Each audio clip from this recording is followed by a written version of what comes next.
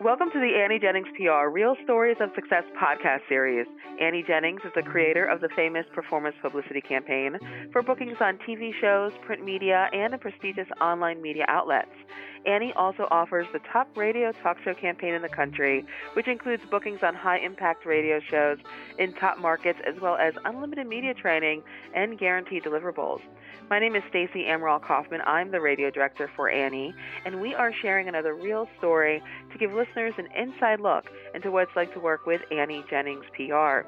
And today we're talking with global education consultant Teru Clavel. She's author of World Class, One Mother's Journey Halfway Around the Globe in Search of the Best Education for Her Children. All in all, Teru was heard on over 2,300 radio stations during her campaign with Annie Jennings.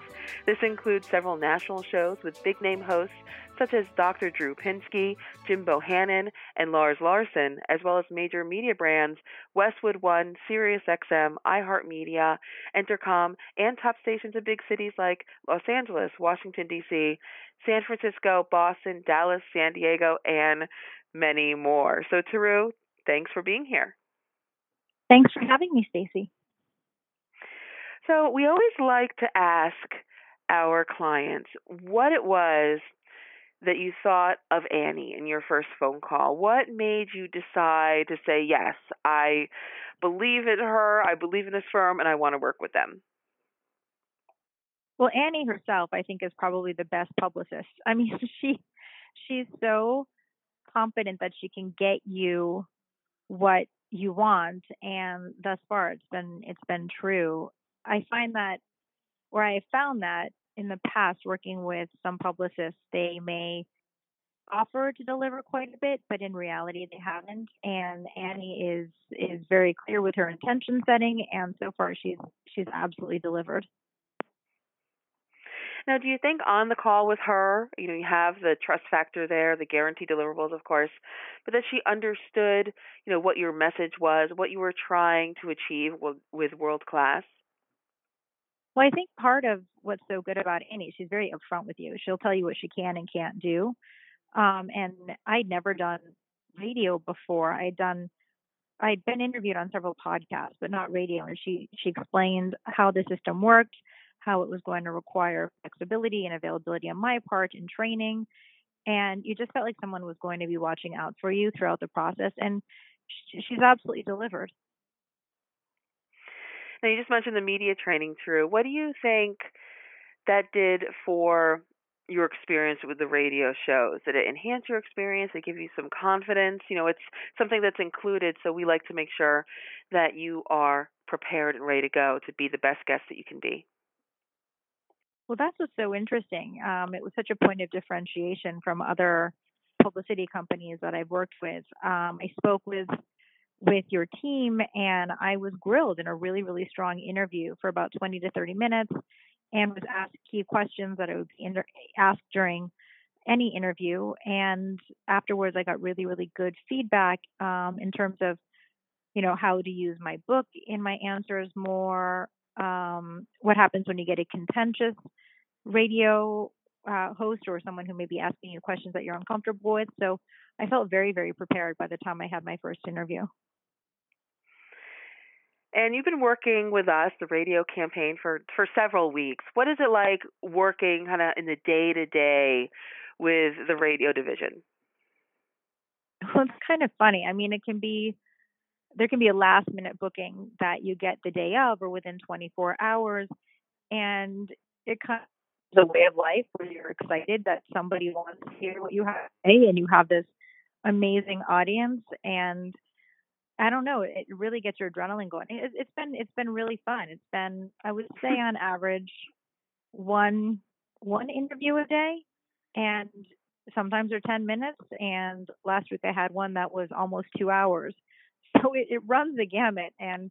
But I think what it's probably given me more than the publicity is this gift of being able to speak spontaneously with full accountability about my opinions, and knowing that I'm helping people doing it.